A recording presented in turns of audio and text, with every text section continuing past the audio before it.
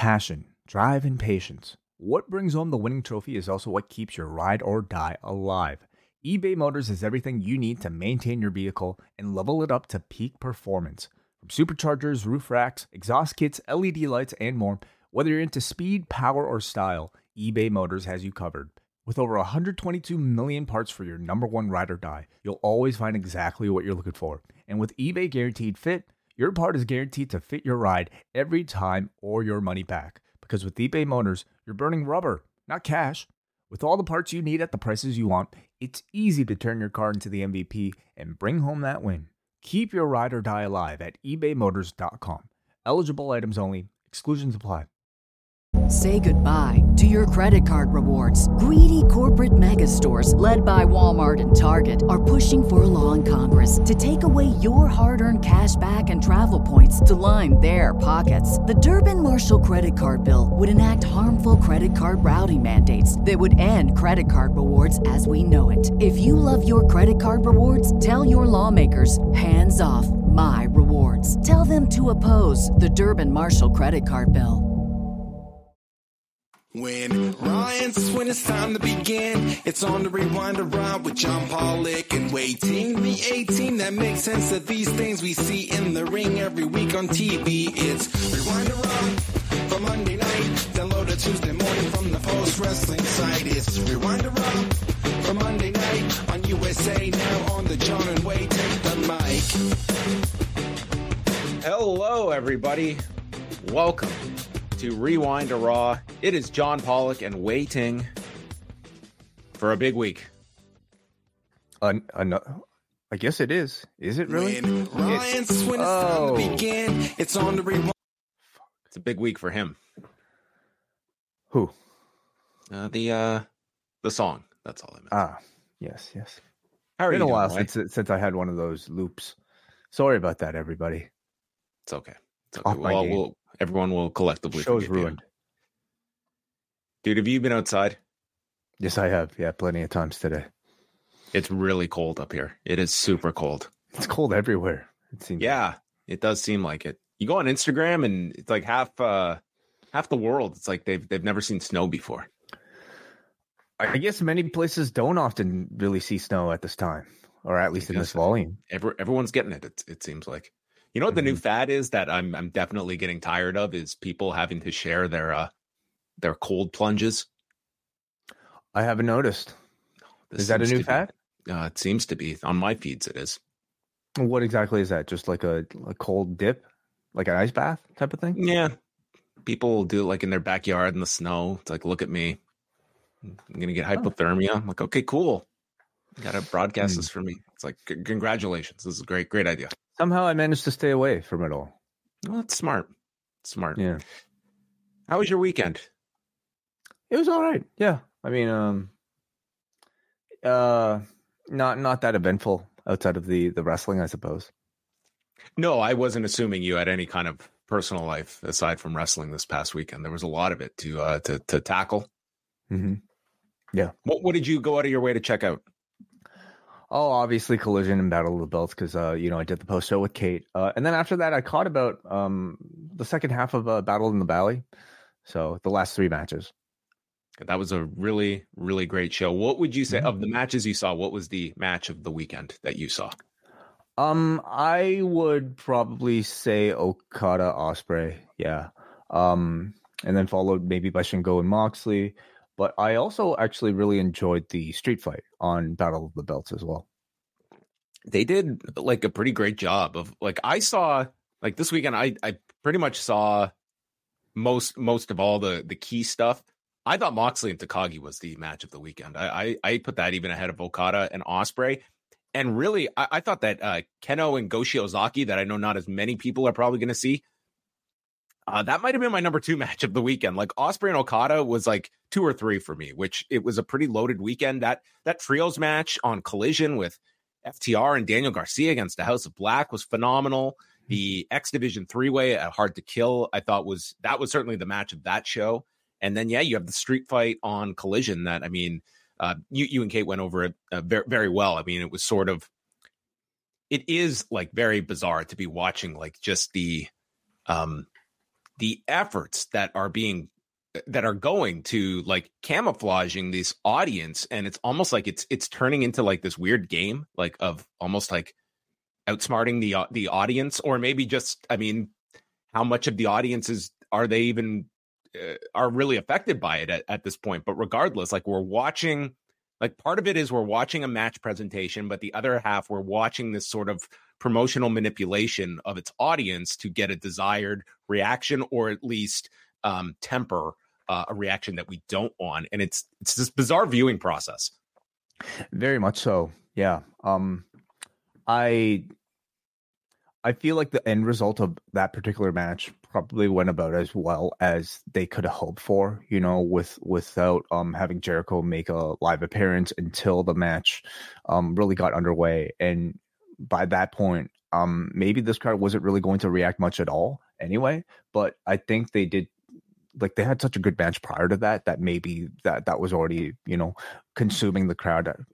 Whatever. Like it's hard to say what the intent was, but I would say they left that show without controversy, I'll say.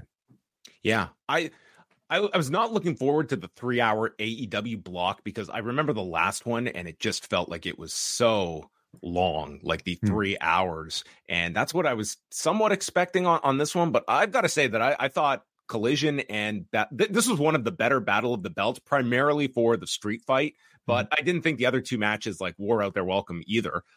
They were fine follow-ups. And the street fight, I mean, you would probably say like that. I mean, it's recency bias, but it might be like the most memorable match they've had on Battle of the Belts. It at least was the most involved and like high profile of a match when you are inserting a Jericho and having a match of that stipulation attached to it. That certainly the best they've ever had on a Battle of the Belts, I would say. It seemed like Hobbs was a bit late to getting to Ricky Starks, and that was I mean, there was no margin for error on that dive by Sammy Guevara. But yeah, I mean, in terms of a match itself, as you're grading it, I thought they did a really great job as well.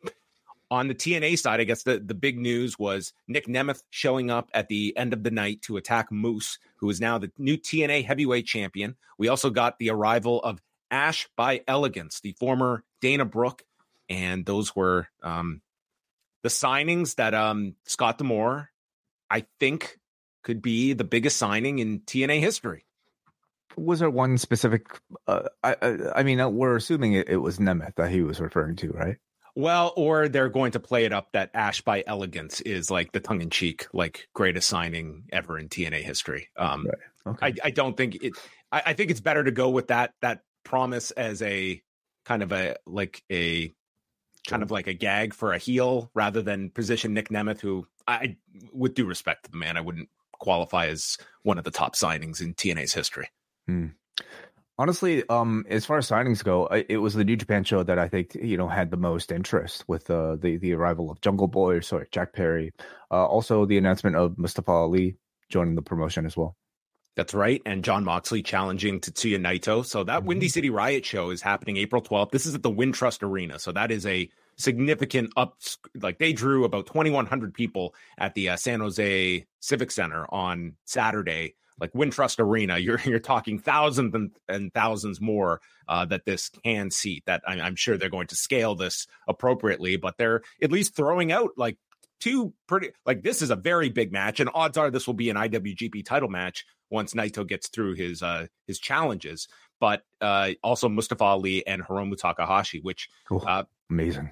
I mean, what a run this guy is on. So after doing GCW this past weekend, he's going to be at a Queen and Roncesvalles this week for Demand Lucha, and then he's off to Ottawa for C4 on Friday, and I believe C4's show is sold out on Friday. So Ali is look at this, the independent difference maker, taking full advantage of, you know, getting out of the gate and attracting a good level of buzz. I mean, good for this guy. You know, this is him busting his ass trying to, I think, build first of all, build off of that hype, but hopefully to build more hype, you know, for his impending appearances across various promotions. And I'm very excited that, I mean, I don't know. I don't know if it's very quietly, but like these New Japan strong like US shows have really built quite the sort of roster, you know, that in many ways are more attractive than the New Japan Japanese, you know, shows that I've seen. And this Windy City Riot show is no different. It feels like a big show. Should he maybe call this the Retribution Tour? Ooh. Where he goes around and reclaims his cred. Probably best not to remind people of that. What did you think about the angle, how it was executed with Jack Perry jumping Shota Umino? This was after the opening trios match on the pay-per-view portion of Battle in the Valley, and our first appearance of Jack Perry since All In, and he's gone all in on this beard as well. He sure has, yeah. I asked Hansi this on the show, but how close is he to I guess I don't know, 20-something Dylan McKay with this look? Oh, his bank account has just been liquidated by the couple, Lucinda and the guy's husband, and or her husband. Yeah, so he's broke, and this is Jack Perry who's about to run into. He's got to get a Valerie Malone now. Okay, I don't get any of those references, but I'm sure those of you who do a appreciate pot smoking Valerie Malone. That's what's maybe Anna Jay is going to be smoking some Jay in the Walsh house at the end of the season premiere. My God.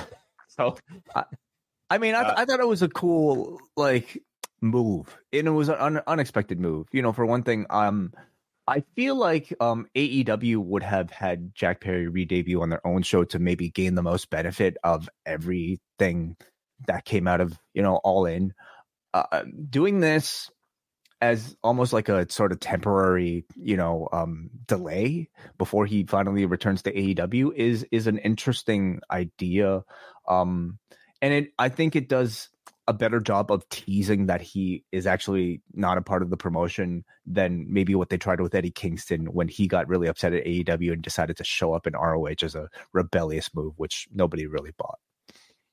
I also like the fact that I don't think they have to go to the ends of the earth to try and convince people that he's really been fired by AEW. It's like no one needs to buy it, but I think people will be on board for understanding what this story is and be interested. And a cool thing that they have in their back pocket is he should be in some meaningful match at Windy City Riot, and that crowd in Chicago, perfect place for him to really be this heel that you want to. Like, he's still, I don't think, upon leaving AEW, or at least like back in the summer, like he was on his way there. But I think the idea here is that here is Jack Perry, that this is where he can go. Like, he's growing out the beard, and it's sort of losing kind of like the boyish image of Jack Perry. And hopefully this gives him a more like hardened edge to him that, you know, New Japan, like this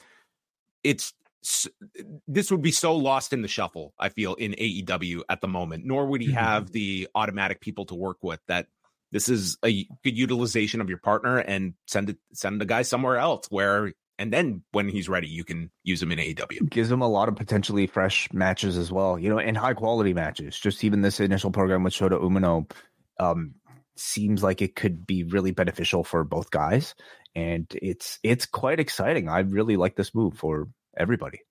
Yeah, and just to mention, like the final two matches at Battle in the Valley were just like, as we expected going in, tremendous. But dude, this no DQ match with Shingo Takagi and Jon Moxley, I know Okada Ospreay was your match of the weekend, and maybe I'm in more of the minority than some, but I thought this was just unbelievably great. Like the heat that they had, and it was just some of the near falls that they had, the just total like violent aura that both men brought to this. Like I thought like this was at points like delving into like that Swerve Hangman level back at Full Gear. It didn't quite reach that for me, but man, I just thought this was so laid out. It was so laid out well. And then when they gave the 25-minute warning, I could not believe we were 25 minutes into this match when they announced it. Like it was just a pure adrenaline rush for 26 minutes. And I really thought Tom Lawler had some great lines in here, including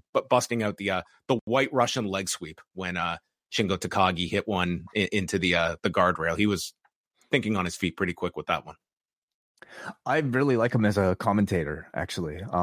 I, in particular, really liked him for Bloodsport.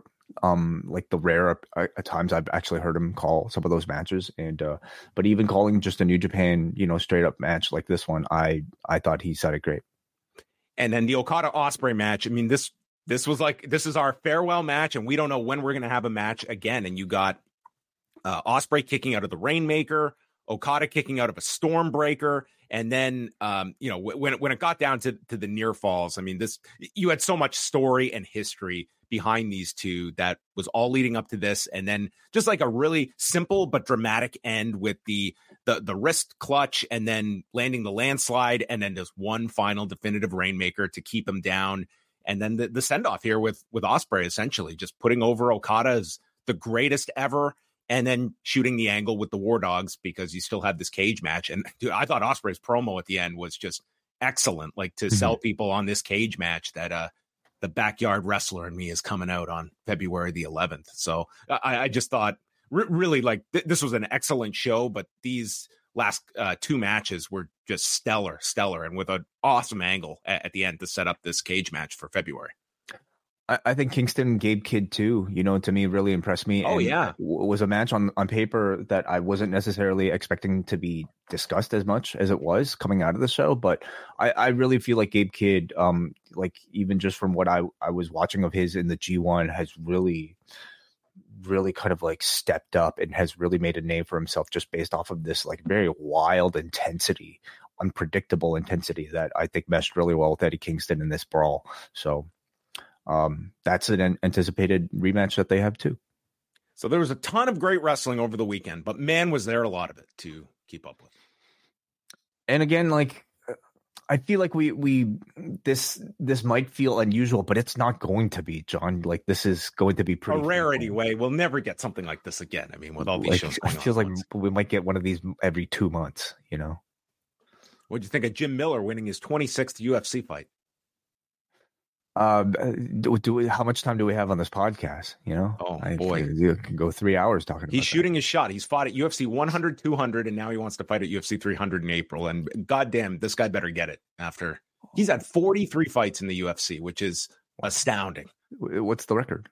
He's got the record. That's it. He's just adding to his own. The timing is perfect. Coming off of a win, 3 months away from now, he's got to do 300, and then he could do 400. At this point, wouldn't doubt it. He could go another 8 years. I think he'll be fine. So some unfortunate news coming out of NXT, and that was on Friday night. Cora Jade had a match with Lyra Valkyria, and Cora Jade got injured during the match, and some photos were circulating afterwards. And then Dave Meltzer reported today that it appears that she has a torn ACL. I did ask and was told like the torn ACL appears to be accurate. And I mean, typically with the torn ACL, that means surgery, and probably like timetable is usually 6 to 9 months. We don't know what her timetable is going to be, but if it's a full torn ACL, that's going to be obviously months and months. And she had just come back to TV in December, so she had already had a couple of months off and was just coming back and in this program with Gigi Dolan. So obviously a big setback for her, but that's another unfortunate injury happening at never a good time. But this is a time when there's a lot of momentum with the show, and she was a key part of the women's division. Yeah, really unfortunate, especially like at such a young age. I wonder if like she's getting to the point now where they would consider having her just come back on the main roster, just because how much more she definitely like had more to achieve, like, in NXT. But do you want to have her stay there for another year, after coming back through this long delay of this injury anyway? Or do you just want to re-debut her on the main roster, similar to like what they did with Indy, Yeah, I think that it's like when you look at like it sort of feels like this powder keg at NXT where you're starting to see a lot of people getting ready. And it would seem Carmelo Hayes is kind of, one foot out the door at this point, given his appearances on SmackDown. But they've been slow on it, a lot of them, to get them up there. Like no one bigger than Braun Breaker at this point, where I'm sure they have their timetable of when they're going to wrap things up with him. But man, that guy has overstayed. Like there's no more that is needed for him. But I think the key is, we don't want to be in the past where we're just throwing a guy onto the main roster and he's lost and we don't have a reason for it. but then you're throwing so many people onto TV on a routine basis at NXT that those numbers fill up very quickly. And you have all these people who they might enjoy NXT, but it's a sizable financial difference being on the main roster. Yeah, we're sort of especially now in January. There's really no point in bringing anybody up. I mean, other than maybe for the Rumble for a big appearance, but you could get some surprises at the Rumble on the. But can you see anybody showing up in the Rumble and then having a substantial role on a WrestleMania, for instance? No one is really going to get that sort of spot until after Mania. So that's probably when you'll see a lot of this generation maybe get an actual role. The Vince McMahon series on Netflix, we were speaking about Dave Meltzer. So he shared that on Sunday, he did his latest interview for this series. He said he's done a bunch of interviews for it and said he has been asked about every subject imaginable as it pertains to Vince McMahon, and that the release date, that it's coming sooner than people think, but couldn't share a release date yet. But it is coming. This is the Bill Simmons executively produced documentary series that will be on Netflix. And Vince McMahon obviously is going to be all over this thing as well. And just given the fact that, someone like a Dave Meltzer is not just part of this project, but it's a wide ranging list of topics. I mean, we will see what the finished product has. But I guess where is sort of your thought process on what kind of a expose on Vince McMahon we are going to see? And do you see this diving into more kind of hero worship with a bit of journalism in there, or are you thinking like that maybe this will be a more balanced look than maybe some would think with WWE involved? Hearing Dave's thoughts or at least his comments about his particular interviews where they seemingly asked him about everything, including a lot of the controversies that took place recently, it gives me a lot of hope.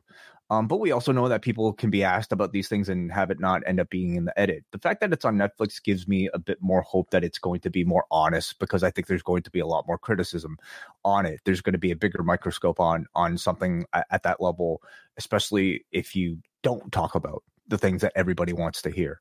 But that said, like for instance, the Beckham documentary, I think was honest to a certain level, but even then there were certain controversies that I hear from actual, football fans that they didn't necessarily touch on. So I'm expecting honesty, but maybe not complete honesty and a deep dive the way you might see on like something like a Dark Side of the Ring or something. Do you expect Vince, like to this point on the record, all we have gotten out of Vince McMahon was that appearance on CNBC after the announcement of the pending merger when they went on, and it was very brief. Like, do you expect? I do. Could you imagine Vince McMahon not addressing in some meaningful way the allegations, or like I'm not expecting some like deep explanation of them, but like how much is broached with Vince McMahon when it comes to that? I'm expecting sort of like, hey, I made mistakes, like that it was sort of time, that sort of thing. Yeah. That's about like, what would you expect? Because that will come off very poorly if it is just considered like this is stuff that like this is not something where you can just, well, it was so many decades ago, I was young. No, this was happening, over the last 10 years. Right. Yeah. I'm expecting that level of response. I'm not expecting, like, if this was a Vince McMahon from 20 years ago, the response might be, these people are coming after me and I'm a victim. Like, that would be pretty, if he played the victim card now off of something like this, that would be pretty, enraging, and I think would be an awful look for everybody involved. But who knows, dude? It's Vince McMahon, I think, and I don't know how often we've seen him in these sort of situations, at least not recently. So what are your expectations? I mean, I'm open-minded to it. Like, I don't like, obviously it comes with the responsibility of trying to, like, I guess I'm somewhat looking at this no different than I would maybe like the Von Erich movie, that I go in there understanding that there are going to probably be things that are going to be below my expectations, but I'm hoping for several surprises in terms of like who is spoken to. They have access to everyone, and that's good and bad. You're going to have people that are coming into essentially a WWE partnered documentary series that are going to be asked about Vince McMahon. And are still going to have either a deference to Vince or a fear of stating the wrong thing. So I have very little faith in performers or people that have worked for Vince McMahon speaking kind of objectively or even necessarily feeling that way. Like, those have been the biggest apologists when it comes to Vince McMahon.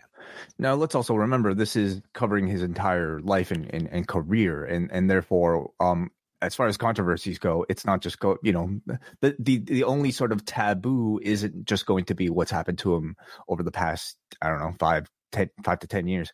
It's an entire lifetime of things, of offenses that I think he might, have to answer for, and to what depth, I guess, I think it's going to be very little way. Like, I think they'll cover the steroid trial, which, I mean, there's certainly a way that they will babyface themselves in that situation, and that will be sort of the victim card of the government coming after us.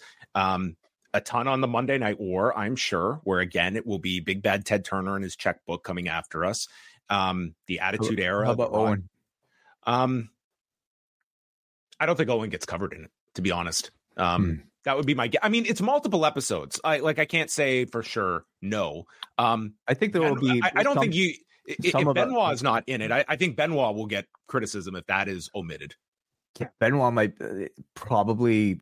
I could see that being an omission, and maybe their excuse would just be, their decision to not recognize anything related to it at all. But I can see Montreal, being talked about, and maybe as an addition to that, like talking about Owen as well. But here's the deal: it's like all these topics I mentioned. It's not even so much will they be brought up, or will they not be. It's how are they covered? Like, yes, they could bring up Benoit, and you can give a very simple. That is not a simple story. That is not a 10-minute discussion. Are they going to get into his TE ratio? Are they going to get into why he had a therapeutic use exemption? Highly doubtful. You know what I mean? But you can certainly couch it in a way like, here's someone that we saw no warning signs for, and it was like, listen, I'm not.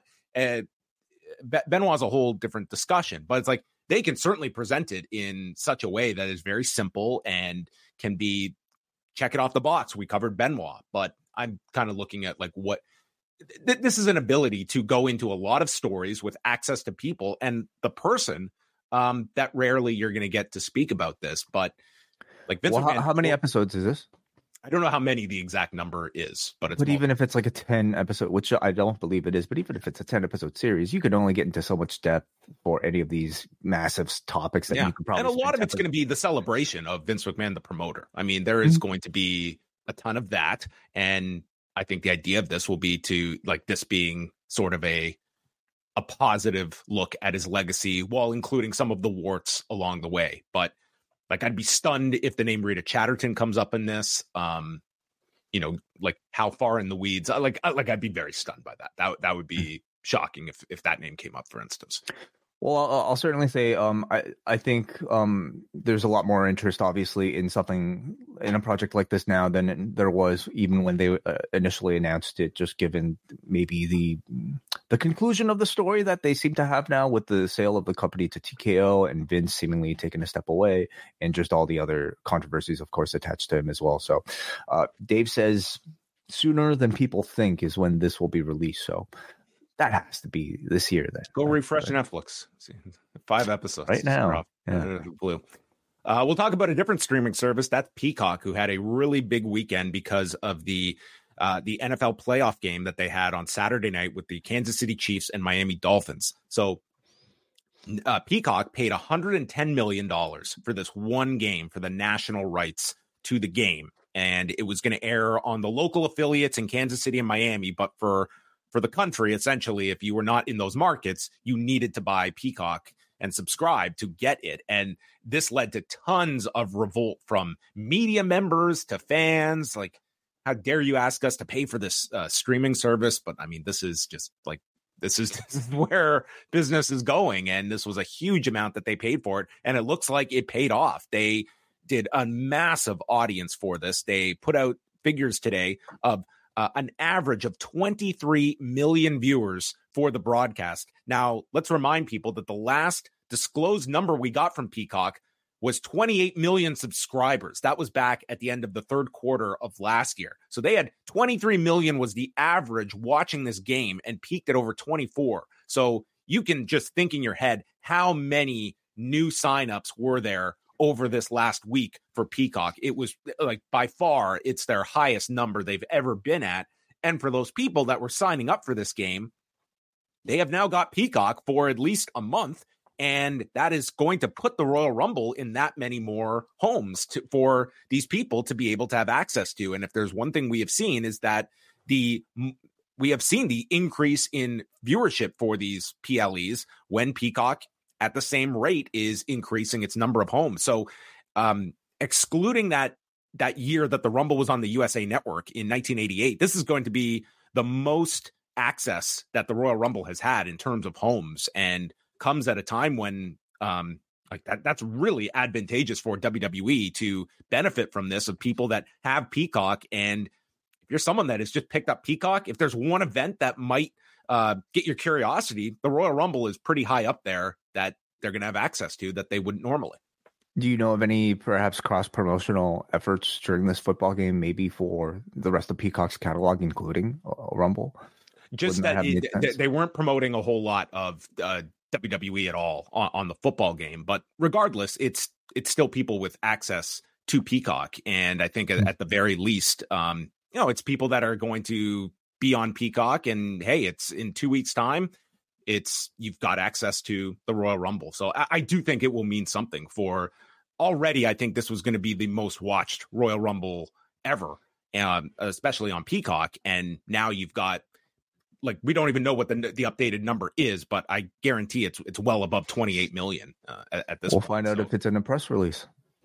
Well, maybe, now that we have like a 23 million number out as a comparison point, I think that all but guarantees WWE will never be releasing the specific numbers in comparison to what the NFL is drawing. The UFC has postponed its card in Saudi Arabia. This was reported by Ariel Helwani on Monday's MMA Hour. So they were supposed to go on March 2nd for a fight night event, and Helwani stated that it's going to be postponed, most likely taking place in June. And it comes down to that the people paying for the show, and this was a $20 million price tag that they paid for this fight night card. The card that was getting put together was not quite up to par of what they were expecting. So they're going to retool and go to June. Like, this is not a logistical issue. This is just the card is not shaping up to be what they wanted. So it's very interesting when you look at that and think about, like, when you look at how important these Saudi Arabia cards are for WWE and why they load them up with all your key talent, like, they are being paid more than double what this UFC Fight Night is getting being paid for. But it's just interesting to watch that in this era of these exorbitant amounts being spent for content, that here's, in theory, some pushback from the people paying for this, that this is not just going to be like your rank and file fight night card that we're spending $20 million on. We want a card of sufficient star power. Like, the biggest star that they had, if you want to, it was like, one of their flyweights that it was like not going to like carry this card. And they had not announced the main event yet for this card, but I mean, just interesting that it didn't quite. Are we going to see Yokozuna show up on this fight night? He would have to get down to 265, and that would have been really tough. I mean, there were several issues preventing Rodney Anawahi from being booked for the Saudi Arabia card.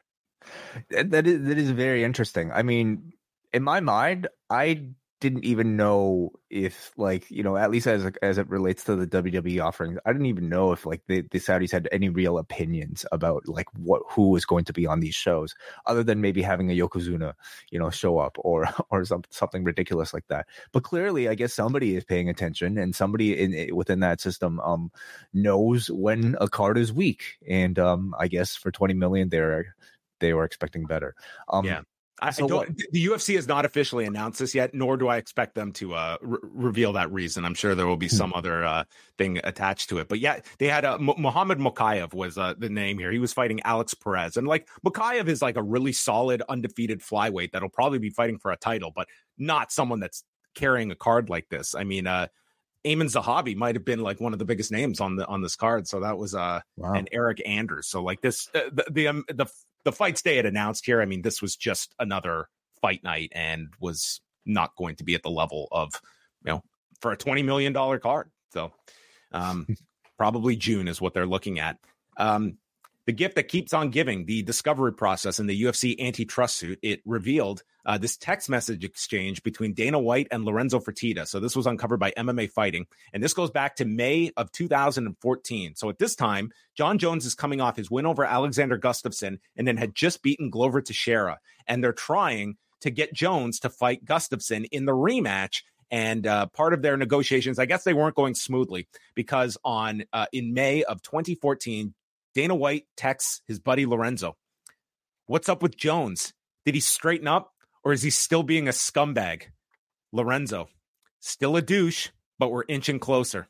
Haven't moved on money, but sent the letter with an ultimatum." Which sounds great for an antitrust lawsuit. Haven't moved on money, but sent the letter with an ultimatum. White's response, "Awesome. Fuck that punk, Lorenzo. He needs to know we don't need him, or he will fuck us over more than he already does." Now, Dana White was interviewed by the plaintiff's lawyer in the lead up to this case, and that was also part of the documents that were disclosed. And White explained he was talking about him being a scumbag in life, not in the negotiations. He says, "I mean, you could get pretty much every guy who works for me to testify that, yes, I was not happy with John Jones' life choices." And that's what he was meaning. A scumbag in life. That really cushions the blow of what's always been a very... like a concerned parent. Yeah, he's not a scumbag in the negotiations. He's a scumbag in life. Let me just, for the record here. So a wonderful relationship between Dana White and John Jones, at least at this time. Don't know what the current state of it is or after this text exchange was released. But boy, I'm sure they're loving this discovery process. Yeah. April 8th is the proposed trial date to start, unless there is some settlement or delay. Okay, so does somebody have access to every text message that has been sent by? Not everyone. Dana? I mean, the documents that have been released, like some stuff has been like redacted, but somebody out there is going through every text message that Dana has ever sent. I mean, there's a fair amount of it after. I mean, whatever they had to turn over, they had to turn over. Wow. I mean, could you imagine Dana White having to hand over like texts and for this process? Like this lawsuit, as much as they may want to like downplay, like it's got to be the ultimate pain in the ass to have to be dealing with. And if this trial starts as it's supposed to on April 8th, that's the beginning of Fight Week for UFC 300, both happening in Vegas, which is unreal. Right. So very exciting. There you have it. And we'll finish off with the lineups for the next two nights. Tuesday, NXT, we have got a battle royal for the next title shot against Lyra Valkyria. The title shot, the battle royal, the final four are going to have a fatal four-way match, and the winner of that will advance to Vengeance Day next month in Tennessee to challenge Valkyria. On this show, Valkyria and Tatum Paxley will take on Lola Vice and Elektra Lopez. And then Idris Inoue and Malik Blade are still advertised to take on Trick Williams and Carmelo Hayes. I guess if there's any issue with Carmelo Hayes, that will get explained. But we haven't gotten anything beyond what the WWE put out on Friday night about him and Austin Theory. Yeah. We'll see. We'll see tomorrow. And then Cruz del Toro and Joaquin Wilde against Andre Chase and Duke Hudson. Dynamite on Wednesday. It's Samoa Joe and Hook for the AEW title, Christian Cage and Dustin Rhodes for the TNT title, and Brian Cage and the Gates of Agony defending the ROH six-man titles against Jay White and the Guns, along with an appearance by the Young Bucks. So that's happening in North Charleston on Wednesday night. Fantastic. Joe and Hook, are you expecting a big outing here for a Hook? Yes, I am. Yeah. I wonder how much like suplexing they'll allow Hook to get on Samoa Joe. You know, it's one thing to have Hook throw KM around, several times on Dynamite, but man, Joe is somebody that I think they're going to make Hook work a little bit more.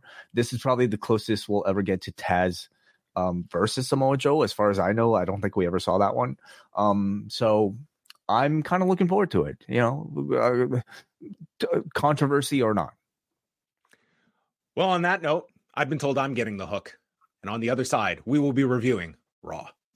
Say goodbye to your credit card rewards. Greedy corporate mega stores, led by Walmart and Target, are pushing for a law in Congress to take away your hard-earned cash back and travel points to line their pockets. The Durbin-Marshall credit card bill would enact harmful credit card routing mandates that would end credit card rewards as we know it. If you love your credit card rewards, tell your lawmakers, hands off my rewards. Tell them to oppose the Durbin-Marshall credit card bill. It is 2024, and tracking technology from advertisers, ISPs, and hackers is getting more sophisticated than many of us can understand. Something you can do to give yourself a bit more peace of mind this year is to protect your browsing by investing in a trusted VPN like NordVPN.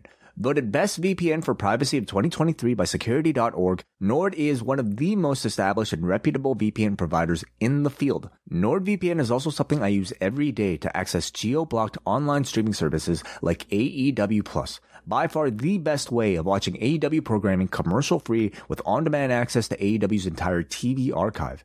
But perhaps the most value I've gained from using Nord has been the ability to unlock cheaper prices to online content from other parts of the world. Plus, when you sign up at nordvpn.com/postwrestling, you get 4 bonus months on top of all 2-year plans. That works out to $2.88 a month, so it's already paid for itself several times over. Again, $2.88 a month when you sign up at nordvpn.com/postwrestling. Check the link in the show description. Sign up with code postwrestling, get yourself some bonus months, and let NordVPN know you found them through us. Very well done, John. Oh, I'm on top of things, Way. I am.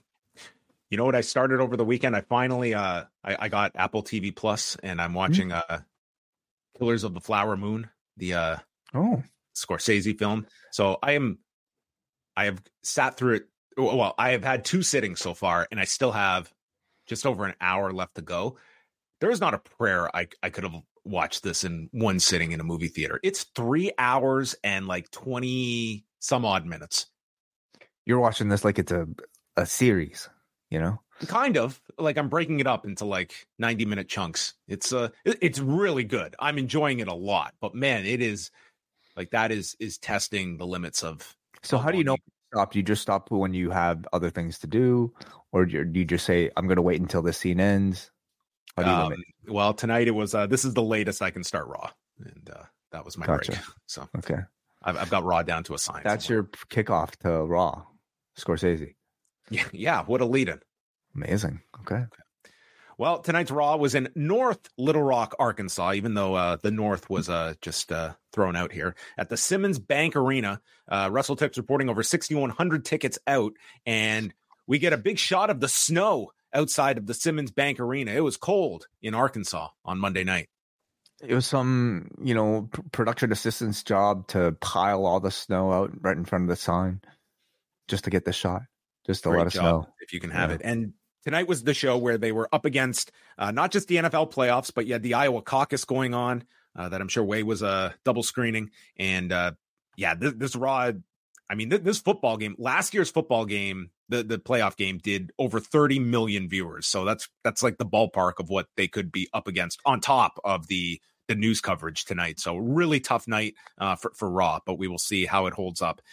And Cody Rhodes comes out to start the show and starts to talk about the Royal Rumble coming up and why he came back to WWE, but he's cut off by Drew McIntyre. And he states how both grew up in WWE. They took similar career paths.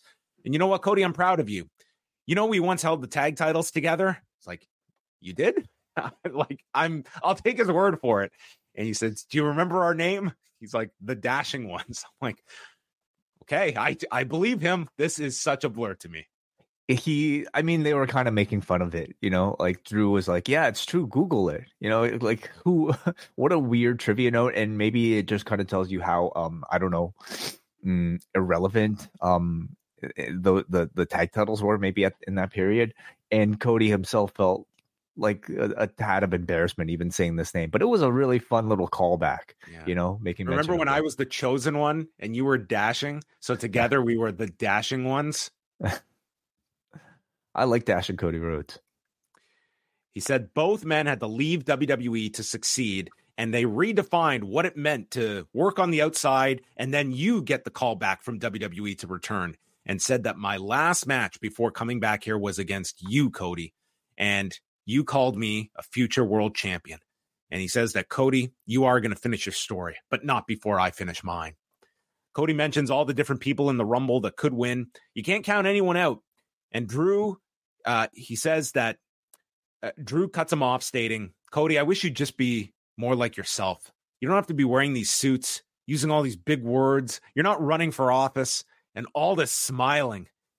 I used to do all this same stuff. And Cody says, this is not an act. I smile because I love this. I made my opportunities and I'm grateful, unlike you who just complains. And Drew proceeds to complain about Cody bringing Jay over to Raw, endorsing CM Punk, even though he knows his history, and says that, Cody, you are standing in my way. No one can stop me. And Cody says, I'm going to give you something to complain about at the Rumble. And regarding our last match that we had before you came back here, who won on that night? At What Culture Pro Wrestling? Well, did not mention that, but that would have been something, right? That's right. If it was AEW, I wonder if they would have even brought it up, honestly. But I thought this was a very good segment and continues a string of really excellent Drew McIntyre promo segments. I mean, he does feel he's not a main character, but he's really approaching that level of status, and certainly to me feels like somebody I'm talking about all the time, no matter what part of the show he's on. And they teased another really interesting pairing here for Drew with Cody Rhodes. Now, this to me felt more like a Rumble tease rather than an individual match tease. And now maybe we can retroactively even look at the CM Punk Drew McIntyre tease and ask, was that a tease for a match itself, or was it just more build for a Rumble? Nonetheless, these are programs you can get to in singles capacities at any point, and I'm sure they'll have, interesting interactions within the Rumble themselves. So in that sense, I thought it was a very successful build for the Rumble match itself. Drew continues to impress me because I don't think he ever cuts the same promo twice. In every sort of relationship he has with a different member of the roster, he finds a different sort of relationship. And with Cody, it's he's almost trying to pander to Cody here, where he's trying to talk him up, saying we have very similar career path. You should be on my side, essentially. Not unlike what I thought CM Punk was trying to do to Drew last week in trying to say, hey, I left the company, so did you. Why are you mad at me? Except in this scenario, I thought it worked a lot better for Drew because he's a heel and therefore pandering feels a lot more natural for a heel to do. I thought Cody, though, returned the volley in a much more sort of authentic and successful way than CM Punk did last week, in my opinion. Cody basically said, yes, we are similar in the way we left, but that's where sort of our similarities end. I am grateful for my second chances while you've done nothing but complain about yours, which I thought was just a wonderful retort that I think matches up completely with their character histories. I had no problems leaving this segment feeling like Cody was the baby face and Drew was the total heel here. Unlike many of Drew's other interactions in the past, where I think Drew makes such a good point sometimes that I'm left feeling a bit more sympathetic to him than, let's say a CM Punk. But I also love beyond that the sort of references to the past, whether it be with the dashing ones or their history outside of the WWE, which this felt almost like one of the more blatant sort of references to a match taking place outside of this company as being something significant, so it maybe you can chalk that up to part of the philosophical change as well. But I thought a very good segment. What about you? I would say to you that to me, Drew does feel like a main player on Raw. And I would go so far as to say, I think he is like a dark horse that could end up winning this Rumble.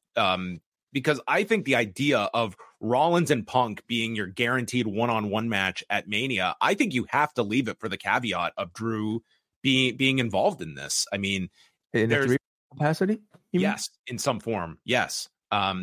Now you still have the question of his contract that is up in the air, what the details of that are. But I mean, he's certainly being treated like a guy that isn't going away anytime soon. And it would not stun me to see this guy being like a dark horse pick that is up there with your Punk or your Cody to win this Rumble. They've done at least a viable job that there is a reasonable path to victory that you could see him being in the title picture for WrestleMania. They obviously have done 3 ways for, a WrestleMania title main event. I feel like a Punk Rollins straight match, if you're going to have those two involved in the title picture, it feels so much more attractive than, as good as Drew is, maybe injecting him into the story. But you do have to ask, like, what is the direction for Drew? If Punk at this point is going to be taken up, Rollins is going to be taken up, Cody. And do you want a heel dynamic in there that Drew brings to that equation? That would, I guess, be beneficial for both Rollins and Punk. But now, if not that scenario, what do you see for Drew at Mania? I mean, if he is out of the title picture, I mean, it kind of derails him from what his whole story has been about trying to get back to this title. So, I mean, but he's already failed. It would have to be someone that he blames for eliminating him from the Rumble. Like you're talking about someone that's just coming out of left field. Gunther doesn't seem a direction for him given this character now. They've kind of already done Sammy and Jay, but they can always reheat those back up. Jay sort of is like the big opponent for him, but I was kind of surprised they just did that match on TV. And you do have the story of Drew taking out Sammy backstage. Yeah. Mm-hmm. Only Sammy did come back at the house show, which we promoted on television, and then got the staples. So, well, if he never got hurt, maybe he would have never had those staples. Okay. R-Truth is in the back selling bootleg Judgment Day shirts with his name attached at the bottom. And Priest tells him to stop selling this. It's like, he should complain to WWEshop.com, where I believe this is like one of the hottest sellers of the week. So I don't know how bootleg they are. WWE Shop is getting in on the game. Do you think Judgment Day is getting this level of royalties that Truth was scoring here with these bootleg shirts? What do you mean? Like in story or what? I mean, I don't know if I think he's taking a bigger cut here of the profits on this than probably he would be getting in his royalty check for what you get on being the fifth name on a t-shirt.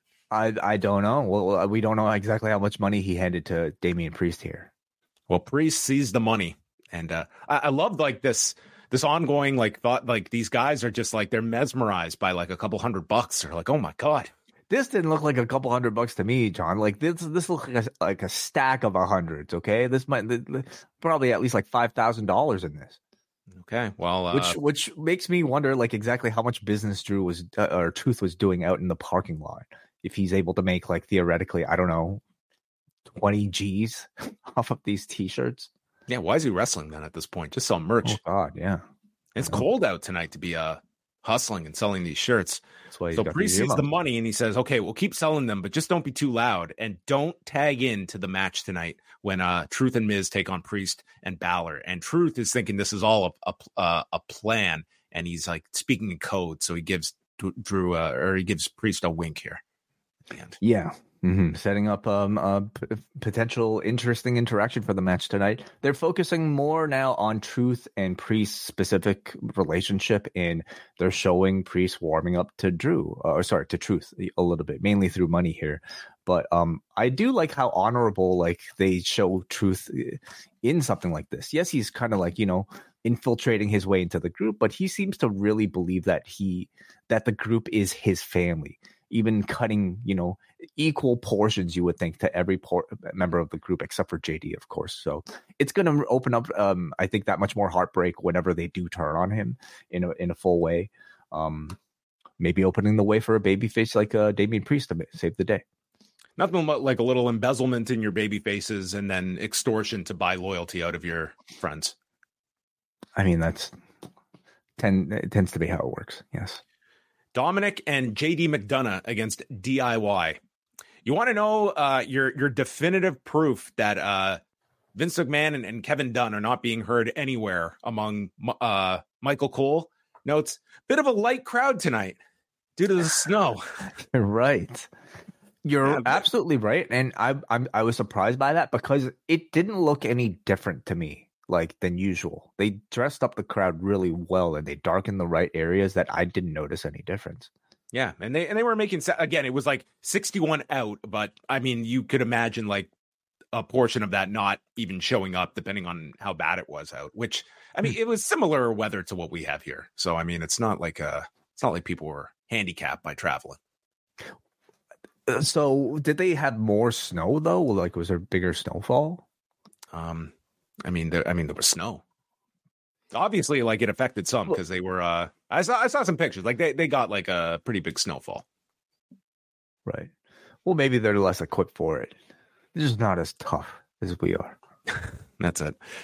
So Ciampa and Gargano are taking on Mysterio and JD McDonough. And they get the heat on Gargano for a long period of time. He makes the tag, but the referee doesn't see it. So they continue to wear down Gargano until he until he lands a slingshot spear. And they go to the commercial break, and we get the hot tag during the commercial break. So we come back, and Ciampa's in the ring after all of that selling. And, well... It felt mistimed to me. They don't usually do this, you know? Yeah, this was a rarity. So there's a double team powerbomb back suplex onto Dominic. JD's making the save, and then JD hits a top rope moonsault to Ciampa, but gets super kicked by Gargano, breaking up the cover. Gargano holds 619 from being hit by Dominic, and then is nailed with a knee from Ciampa, sending him to the floor, and then it's meet in the middle onto McDonough, and they win in 18 minutes and 14 seconds, 2 commercial breaks during this match.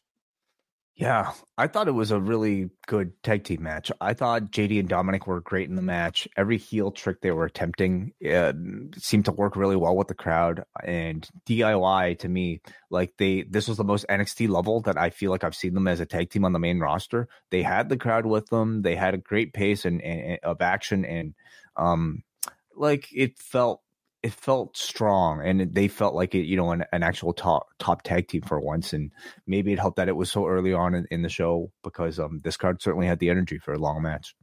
Yeah, they got a lot of time, and that's where DIY is going to shine. So they're at least trying to build them up for at the least a television title match with the Judgment Day at some point.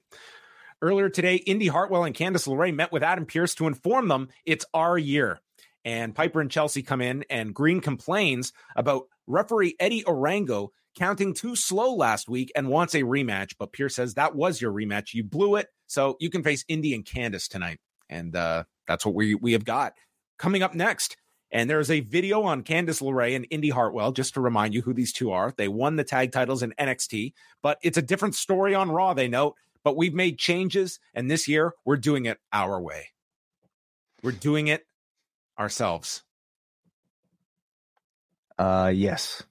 Combining sort of like the everything, our way, do it. Yes. So the referee is Eddie Orango. So this is like Brock Lesnar getting Steve Mazzagatti. This was luck of the draw. It's just how it works. I thought it would play into the finish. I guess maybe they can make some complaint about the referee. Perhaps they'll have something here. Although I didn't sense anything. Green came in and hit a code breaker, and then this is after Candice hit a bunch of sentons to Piper Niven, and then Niven slams Hartwell. Green comes from behind, tries the unprettier, which is blocked, and then Indy holds Green for a cabrata from Candice LeRae, who looked like she nailed Indy coming down here, and they win in 3.5 minutes, and this is their year. Indy Hartwell and Candice LeRae, 1-0. Well, that's how you start, right? I thought the crowd was pretty dead for this one, and I don't think there's enough interest really in anybody outside of really anybody. You know, maybe I was gonna say outside of like Chance and Carter. Last week's match, like with Chance and Carter versus Piper and Chelsea, like had a really good reaction, but none of the women's tag team matches tonight I thought received really that great of a connection with the audience, and it required, I think, these matches to maybe be that much more impressive to grab hold of the audience, and neither of them were at that level, unfortunately. I still have a lot of doubts about Indy Hartwell being like capable of like delivering at this level, because I did still sense a bit of sloppiness in the match tonight.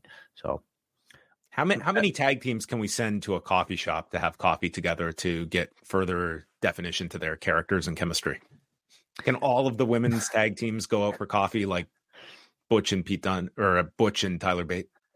I guess it depends on like what character is within the performers, you know, like maybe a coffee shop can unlock it, but if there's really nothing there, then they can't really do it. You can tell a lot by the type of beverage someone orders at a cafe. Yes.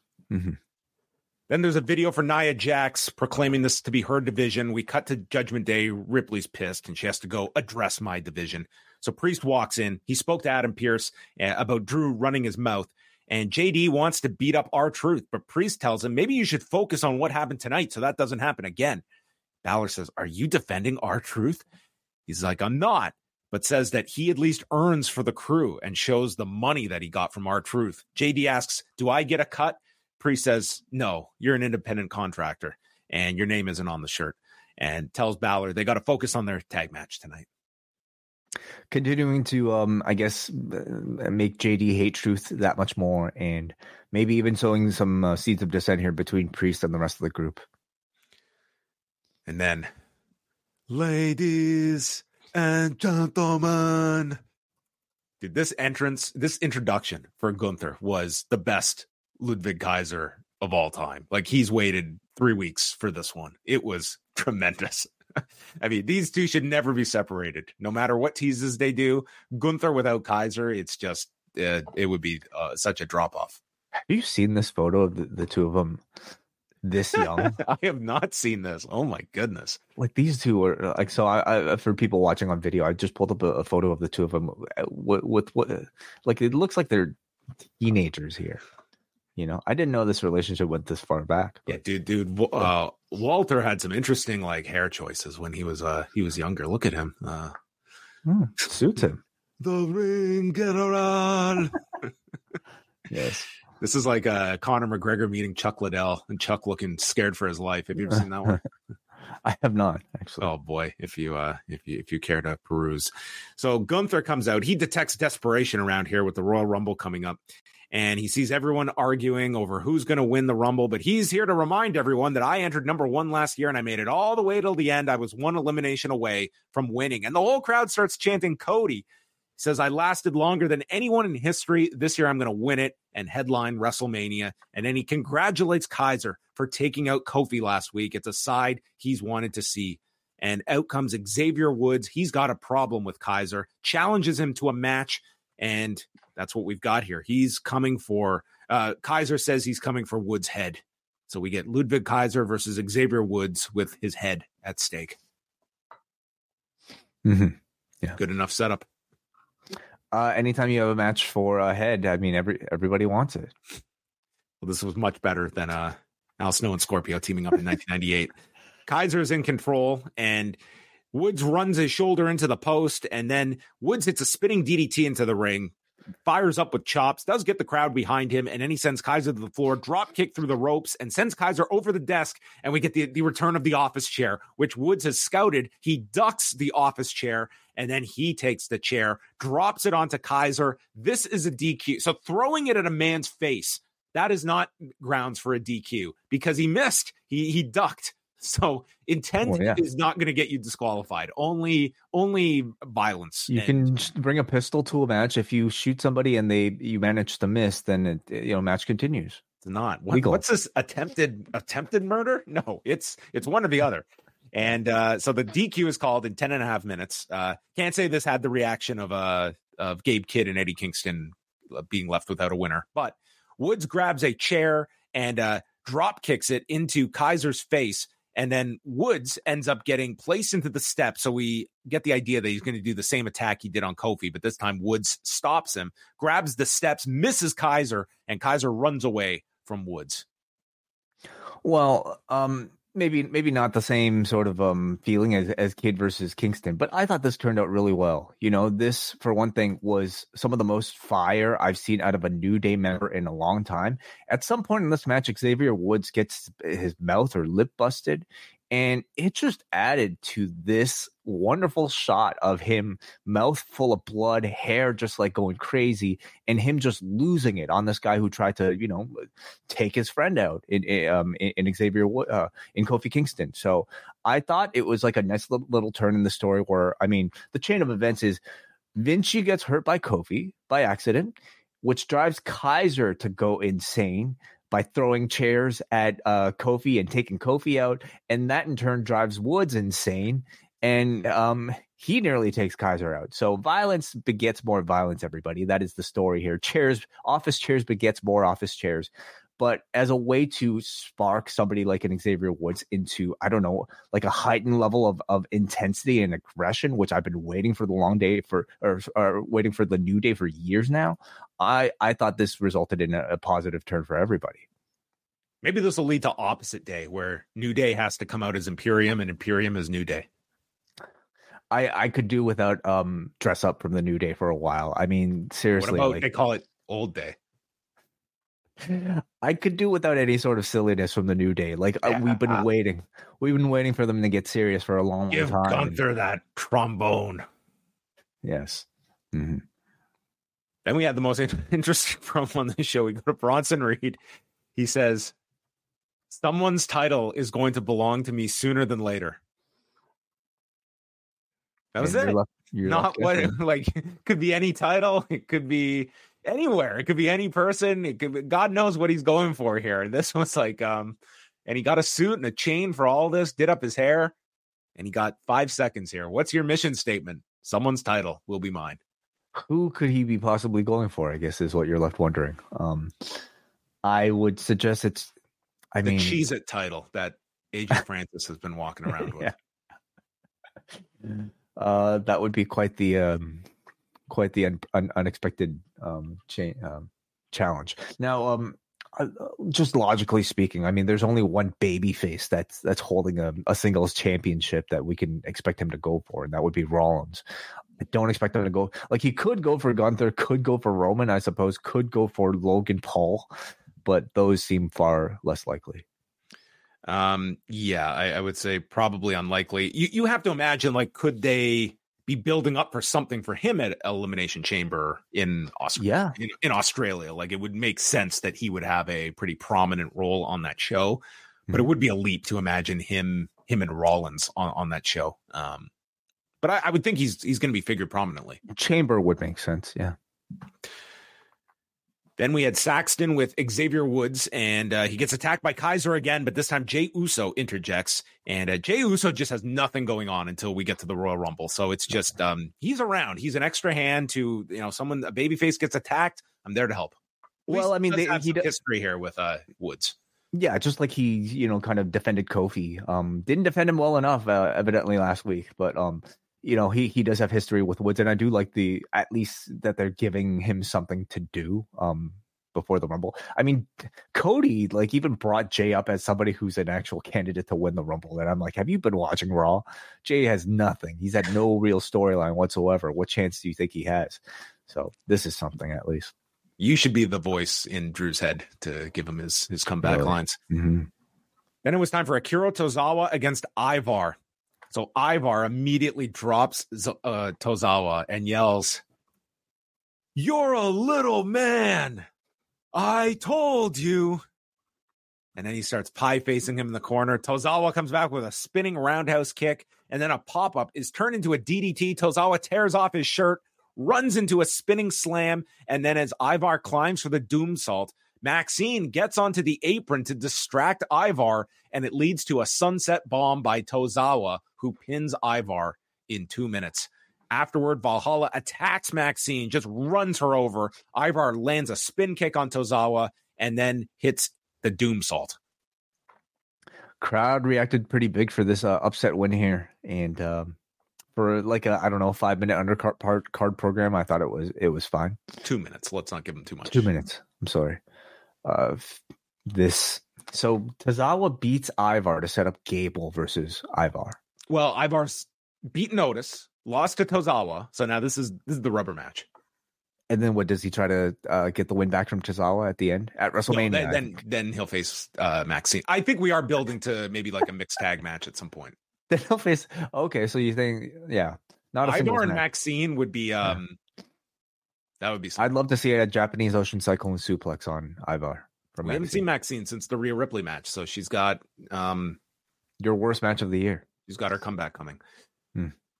So it's announced that next week CM Punk is coming to Raw, and he's challenging Cody to meet him face to face, or at least respond to his story on Instagram. And that's coming up next week. The main event, face to face. CM Punk and his Instagram stories. What a tool he has not used in quite a bit. to build to a feud. And this one, they were actually going to maybe even see a payoff too. He attached a song to this. He attached Midnight Rider. Oh, okay. See that as well. He's clever. Did not. Alpha Academy is with the Creeds. They're all concerned about Tozawa. Ivy Nile walks in. She's going to speak to Pierce. Valhalla will pay for this. And then Gable calls Ivar a coward. Next week, he's going to teach him a lesson. Rhea Ripley walks out. She is sick and tired of people like Nia running her mouth, claiming this is her division. It's my division, my title. And she warns any winner of the Rumble not to waste, she said, not to waste their WrestleMania choosing her. It definitely seemed like she just had a brain freeze here, but it ended here. Essentially, don't waste your shot on me. Go for the SmackDown champion. Becky Lynch comes down and explains that we are two different people with similar paths from foreign countries. They came here to be the best. We were afterthoughts after a WrestleMania, but then we came back to win titles at the event. The difference is I headlined WrestleMania, but you and I are the two very best to do it. But I have this voice in my head that keeps stating that you might be better than me. And I need to prove that you're not. And therefore, I have to take your title. And to do that, I have to win the Rumble. And Ripley just responds, the only person that wants you to win the Rumble more than you is me. I'll see you at WrestleMania. And with that, they said, we're canceling the Women's Rumble. We're just going to go towards this now. We're going to save everyone weeks. And we're just going to announce this now for night one. They pretty much did this, right? I mean, it's one thing for like, a challenger to say, I'm going to win the Rumble and I'm going to see you at WrestleMania. It's another for like the champion in the same segment to say, yeah, you will see me at WrestleMania. I'm going to see you there too. So it would be another thing, I think, if they set up, I think, a viable challenger from anybody else. But I would say Nia. Like it was not. Like Nia is kind of the background player here that Becky does need to get that win back sometime before now and Mania. Well, that was the other thing too. But I just think it's a different level when you have an in-ring interaction with the champion and the champion saying, I'm going to see you at WrestleMania. Like how it was a great segment. And it's the match that, I mean, I thought they set this up really well. We could have done this in like 3 weeks time, but we're doing it now. But it's okay. But I think the Nia timing kind of maybe makes Becky's argument a little bit flawed to me too. Like she's here saying how, you and I are the two best. Yeah. When Nia has clearly like bested you, Becky, and Becky's only consolation is that she didn't go to the hospital this time after losing to Nia and being busted up. So it kind of I think she needed to at least address the Nia loss in a way that made it feel like it was her path to proving that she could be better than Rhea Ripley here. This just seemed to almost like ignore it completely. This will be like if Israel Adesanya gets into the cage and Dricus du Plessis wins on Saturday, and we're just going to overlook the fact that Adesanya, man, you just got shut out by Sean Strickland in your last fight. So there's exactly. That. Yes. I know that's what you were thinking. But this was a good segment. I maybe like this did feel like a segment that should be following like the last obstacle in Becky's way being cleared. And now it's a clear path to Mania. But nonetheless, I thought it was a good promo. Jackie Redmond interviews Seth Rollins. Dude was like breathing like heavy here. Like Jackie even said, I can see your breath. It is very cold out here. I was like, were they filming this in like outside? Like, where were they? Is there no like heating in the Simmons Bank Arena? I'm simply guessing it was that cold in the backstage area. We missed it earlier. They did the arrivals of Jinder and Seth, and the first time that we saw Rue, their child, on television. At least I do not recall seeing at least a focused upon shot like this. Same, yeah. To my knowledge, certainly. So I think building for WrestleMania 60 starts now. WrestleMania 60. Okay, yeah. Mm-hmm. Could see it happening. NIL.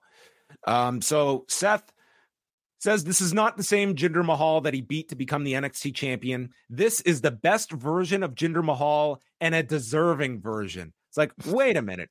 Last week, the guy claimed he was overlooked, and your response was, you're overlooked on purpose because we're trying to forget about you after The Rock put your balls in a vice. But this week, he is now the greatest version of Jinder Mahal. This is a mega match. I mean, it was ridiculous. Tell me Tony Khan booked this shift without telling me. I mean, this it was a bad promo from Rollins, like, pure and simple. I mean, I think you could tell Seth even didn't even believe in his own words here, because he just, to me, felt like he was relying on his shtick and catchphrases to get through the segment without necessarily having good justification for the actual question.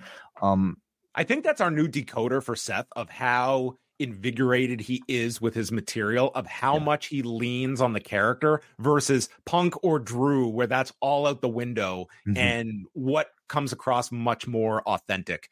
Totally. And this was one where there isn't a whole lot of meat on this bone, and it's But why even pose the question? If they didn't have a good answer to come up with for why Rollins granted Jinder this match. This just seemed to, like, I don't think Tony came across that well throughout the entire sort of online interaction, but this was the type of response that kind of proved Tony right. Like, Jinder has no justification being in this spot. The man hasn't had a singles win. This is not the same Jinder I beat over a decade ago. And what has he done? Yeah, what has he done since 2017? Yeah. So anyway, that was our promo. It wasn't great.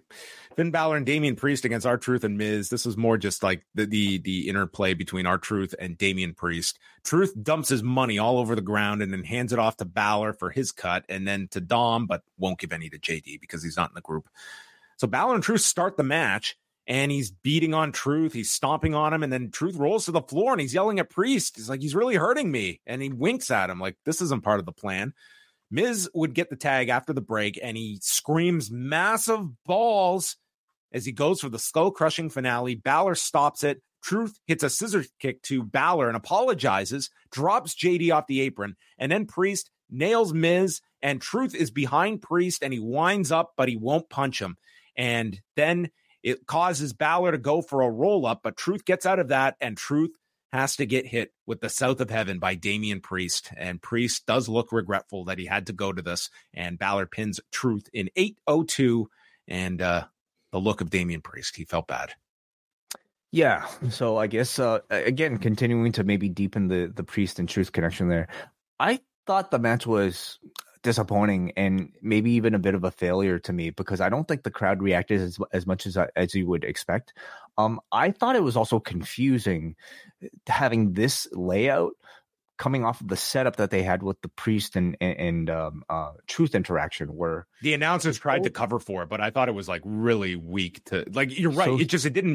There wasn't any connective tissue to the promo that they had set the story up for. Yeah, Priest had told Truth to not tag in, yet they start the match off with Truth already in there getting beaten up by Balor as if it was almost a straight match. And then in no part of the interaction did you even have Truth like play with the idea that he wasn't going to tag in. And I think it just maybe confused me personally about what the connection was between the opening segment and this match. And I think it confused the audience too. Like, Miz's hot tag was completely flat, because I think you're kind of left not really even knowing or wanting either team to win coming off of this. Like, there's no Miz reason was for just Truth a to spare actually part win. in this match that has no connection to the story beyond like being with Truth. And yeah, so the announcers covered by stating that, well, Truth was told never to tag in. They never said anything about don't start the match. Like, okay, is that fine? But where's the drama here? Like, the only reason you do that segment prior was to set up the story and the drama of this match, and you had nothing as a result, or just to make Truth look dumb, like he screwed up the plan. But it was, you're right, like there was no like build to this that like it to me there's no fun in it. Yeah, and I think the audience responded as such. This was not one of the better R-Truth weeks for someone that has been a pretty fun character in this whole mix. Jinder is meditating and is awoken by Jackie. He has absolute clarity after a 7-year drought. He is the most talked about star of 2024. And everyone is divided, but his focus is singular. Everyone is unified when he beats Seth Rollins and becomes champion. So So this guy, maybe he's going to be a third-party candidate this year in the election. He's going to unify left and right. Oh, okay. Yeah. Campaign to unify, perhaps. Yeah. I thought it was a clever little promo from Jinder here, you know, making reference to everything that's been going on online without explicitly stating so. Like this, now is there a lie there? Like, can he actually be? Can we consider him the most talked about star of 2024? No, we 2024. cannot state that. That sounds ridiculous. Can we? How about the past week, or how about one particular day of last week? I wouldn't even go so far on that front. I would be really curious. I'm glad they didn't lean too much on that, because I would really love to know how many people watching this would even be aware of that. Like, this was about as much as they were going to do. Like, and we were even asking, would they have put this match up in the very front of the show to be able to brag about whatever quarter hour it would have drawn? They didn't even attempt that and just kind of put this at the end. It was totally fine. Shinsuke Nakamura video with the subtitles. Basically, he's stating that Cody better keep an eye open because our story doesn't end until I say so. It was pretty definitive the way it ended. So now he's hungry for the Rumble and he's entering. He's going to feast on dreams. Yeah. Mm-hmm. Shayna and Zoe Stark against Natalya and Tegan Nox. This was set up earlier in the day. Nox is beaten down, sends Baszler off the buckle, hits a high cross, and eventually makes the tag to Natalya, who comes in. Stark ducks a discus lariat, and then Natalya caught the Z360, tried for the sharpshooter. That was countered. And then there's a discus lariat on Baszler, followed by a PK from Nox for a 2 count. Stark then yanks Nox to the floor, stopping the heart attack, and super kicks Nox. Natalya goes for Stark on the apron and is caught in the Kirifuda clutch, but she kicks off the rope, tries to flip on top, but Baszler keeps the submission hold applied and taps out Natalya in 5 minutes and 20 seconds. The heat wasn't there, but I did think they had a fine match for the 5 minutes that they had. Just cold teams in a cold division. Yeah, unfortunately. Good run up towards the finish, but this match probably needed to be at a certain level that really would have captured this crowd's attention and didn't get there. Next week, it's the face-to-face with Cody and CM Punk, Valhalla against Ivy Nile, Ivar against Chad Gable, and Drew McIntyre and Damian Priest. Mm-hmm. And then it is time for the main event. Seth Rollins and Jinder Mahal for the World Heavyweight Championship. And I thought Michael Cole was going to go there because the bell rings and his first words are an interesting tweet that was sent out by SmackDown General Manager Nick Aldis, wishing Jinder Mahal good luck. And Indus Sher comes out with Jinder. Priest then comes out with the Money in the Bank briefcase as we go to commercial. And among the commercials I saw, next Monday, it is the return of The Bachelor. I don't think it ever really goes away, John. Like, they do like 3 of these a year. It's like Survivor. Here. Yeah, it's here for all the time. Yeah. Man, did you never watch Ted Lasso, did you? No. God damn, what happened in season 3? That's what I want to ask people. I've just started this season. It's just what happened? What happened? What happened? No, I don't know. More interesting than this match. So Mahal applies an abdominal stretch, and they cut to this close-up of Damian Priest, who could not have looked more bored. And this was a complete look into the man's soul as he was watching this. It was a real reminder to just how this run was and what sort of toll it took on all of us watching Jinder have these sort of matches on a regular basis back then. No, yeah, he was hindered. And Rollins escapes, hits a high cross. He's dealing with Indus Sher, hits a springboard swanton and follows up with the cabrata. And Seth tweaks his knee and he's holding it. And they're mentioning, he has had knee problems before. I was like, remember when he had back problems? Remember when he was one bump away from paralysis? He's overcome that. Rollins hits a pedigree, but he comes down on the knee, so he can't go for the pin right away. When he does, Veer puts Jinder's foot onto the bottom rope, and then he leaps onto Veer, taking him out on the floor. Rollins wipes out, missing a frog splash. So Priest gets up and he's teasing the cash in. When Drew hops the barricade and brawls with Priest, Mahal lifts up Seth onto his shoulders and hits a gut buster for a 2 count.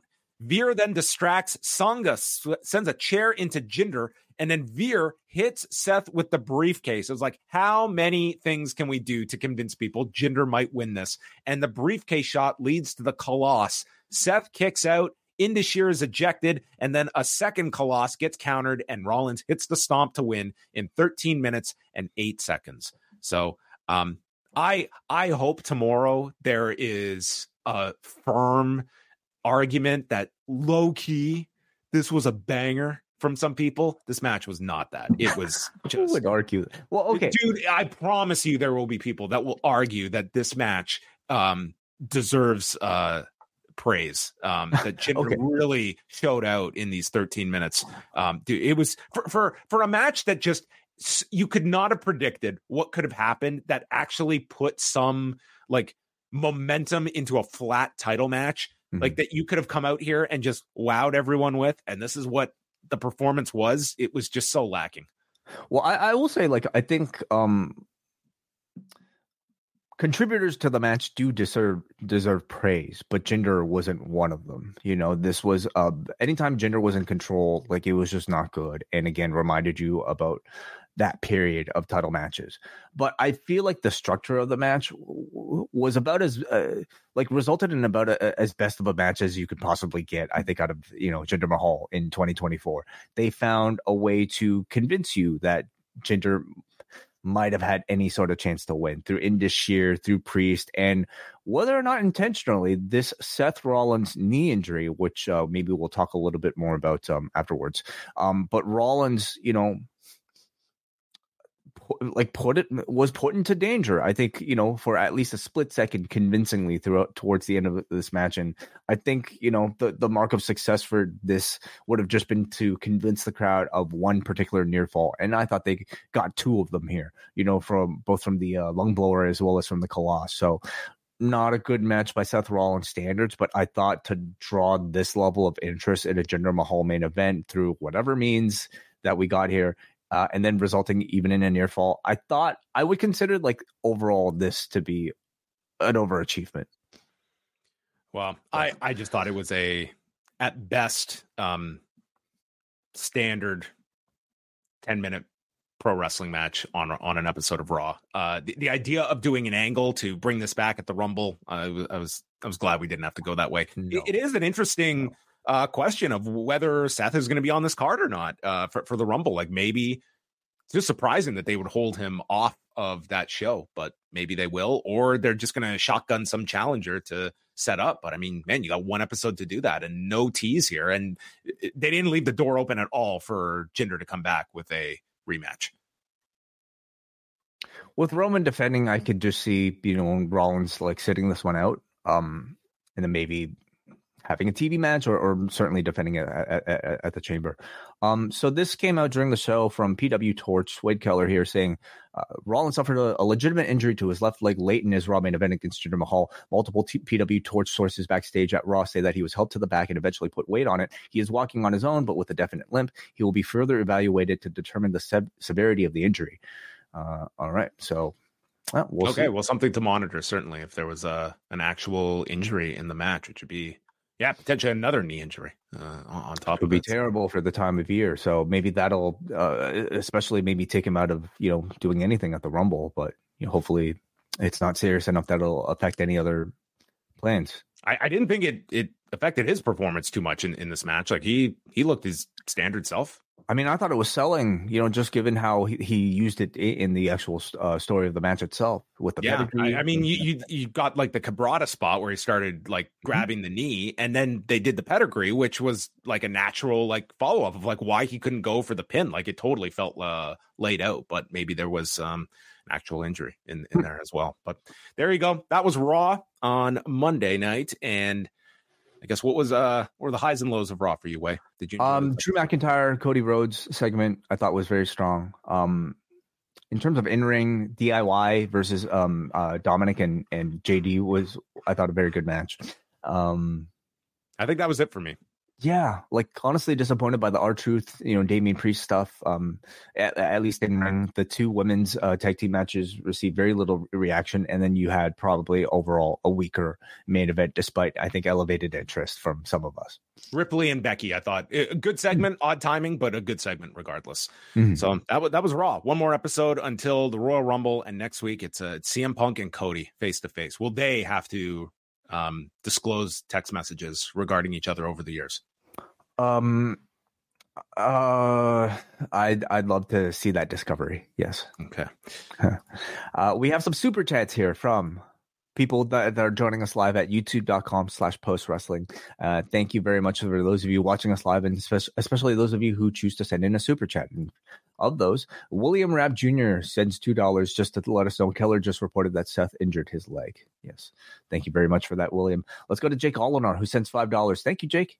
He says, what do you think of the idea of a full TKO weekend in one city with the UFC pay-per-view one night, WWE PLE the next? Do you think we see that anytime soon?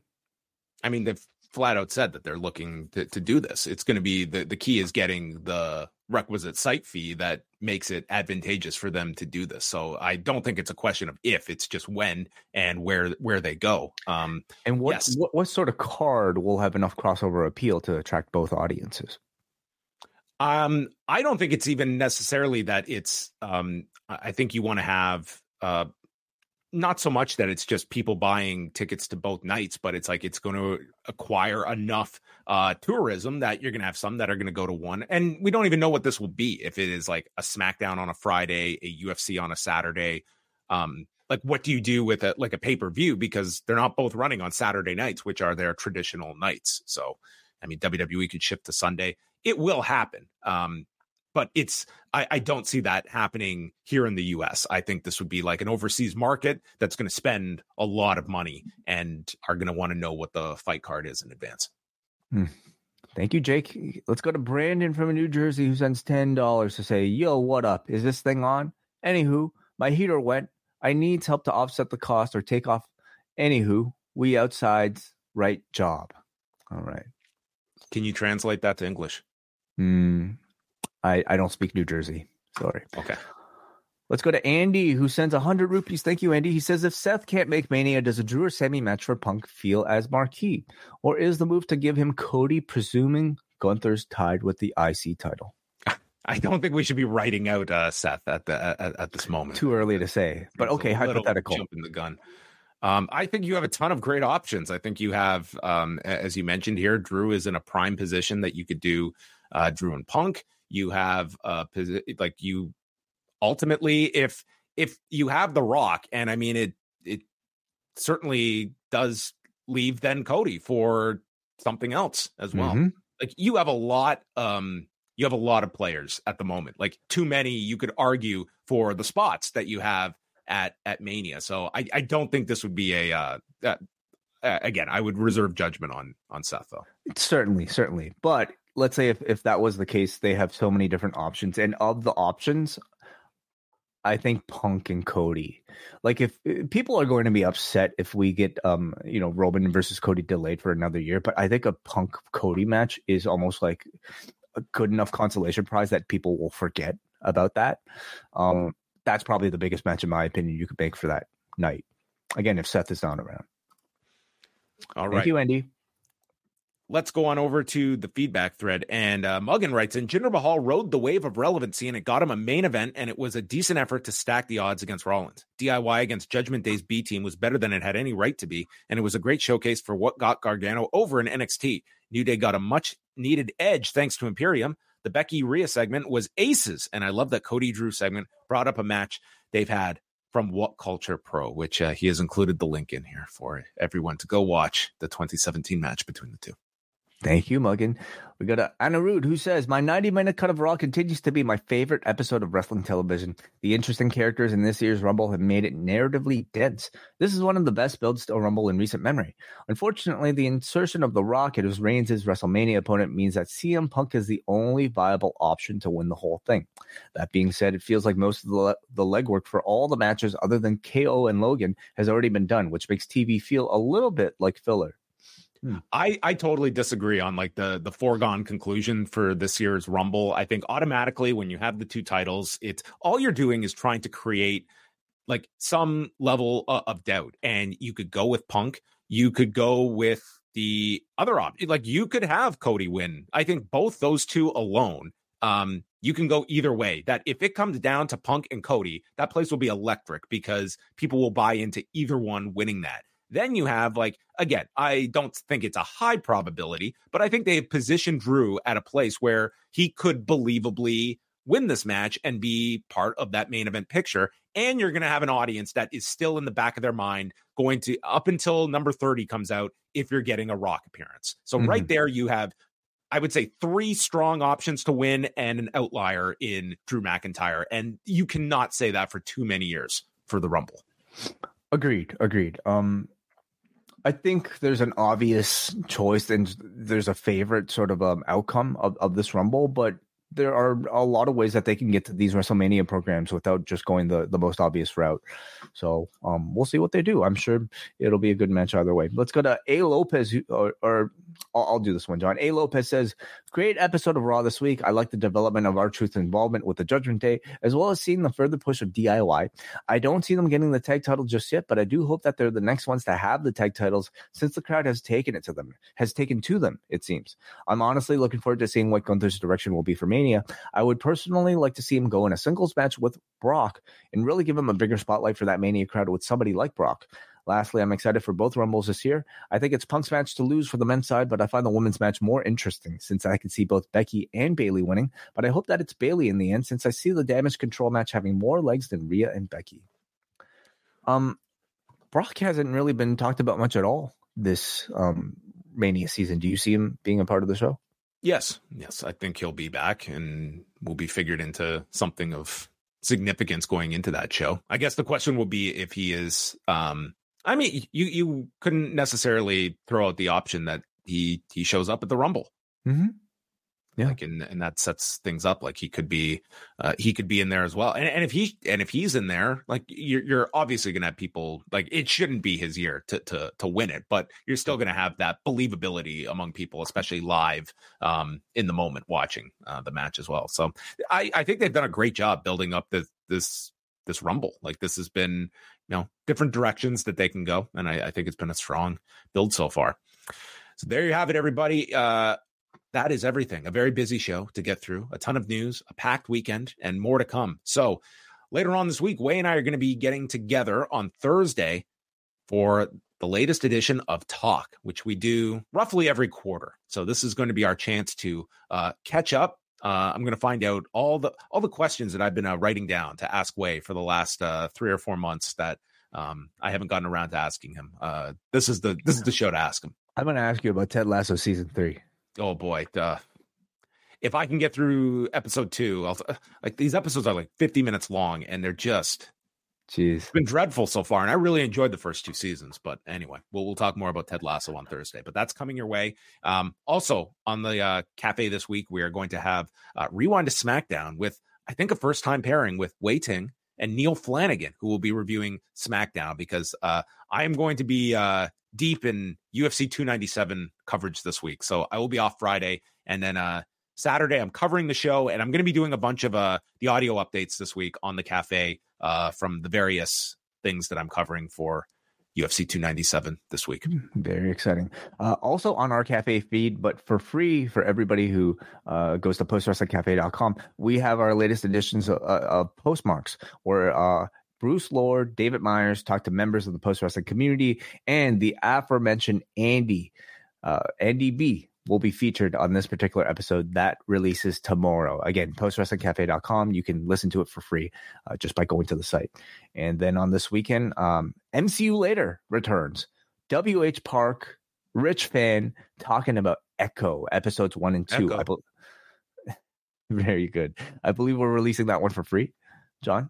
Yes, that'll be a free release on Friday for everybody, and then they'll be continuing the season on the Post Wrestling Cafe. So there's a lot coming up this week. Karen and Bruce will have a New Beginning in Nagoya review. We've got Collision Course, and then Sunday I'll be doing a UFC 297 review, and it'll be a bit different because I'll be covering it live. So I'm probably going to be having some clips and interviews in that review, and then Sunday night, it's what everyone looks forward to every month. The NWA podcast gets together with Nate, Andrew, and Chris. So packed weekend. The whole schedule is up at postwrestling.com. And Wai and I will be back. Huge thank you to everybody who helped out at Post Wrestling over the weekend, delivering either podcasts or coverage on the website. expect more weekends like this, I suppose. Man, I don't know how many we have in us, but yeah, it was a great effort from everyone at the site. We had all the shows covered, some great reports up, podcasts. So a big thank you to the whole post crew. And that is it for us. So goodbye, everybody, as we give ourselves the hook. BetMGM has an unreal deal for sports fans in Virginia. Turn $5 into $150 instantly when you place your first wager at BetMGM. Simply download the BetMGM app and sign up using code Champion150. Then, place a $5 wager on any sport. You'll receive $150 in bonus bets, regardless of your wager's outcome. And if you think the fun stops there, the King of Sportsbooks has plenty of surprises in store. Check out daily promotions, same-game parlays, live bets, and so much more. Download the app in Virginia today and get $150 in bonus bets instantly from your first wager. Only at BetMGM. BetMGM and GameSense remind you to play responsibly. See BetMGM.com for terms. 21 plus only. Virginia only. New customer offer. Subject to eligibility requirements. Rewards are non-withdrawable bonus bets that expire in 7 days. Please gamble responsibly. Gambling problem? Call 1-800-GAMBLER. Promotional offer not available in Washington, D.C. Say goodbye to your credit card rewards. Greedy corporate mega stores, led by Walmart and Target, are pushing for a law in Congress to take away your hard-earned cash back and travel points to line their pockets. The Durbin-Marshall credit card bill would enact harmful credit card routing mandates that would end credit card rewards as we know it. If you love your credit card rewards, tell your lawmakers, hands off my rewards. Tell them to oppose the Durbin-Marshall credit card bill.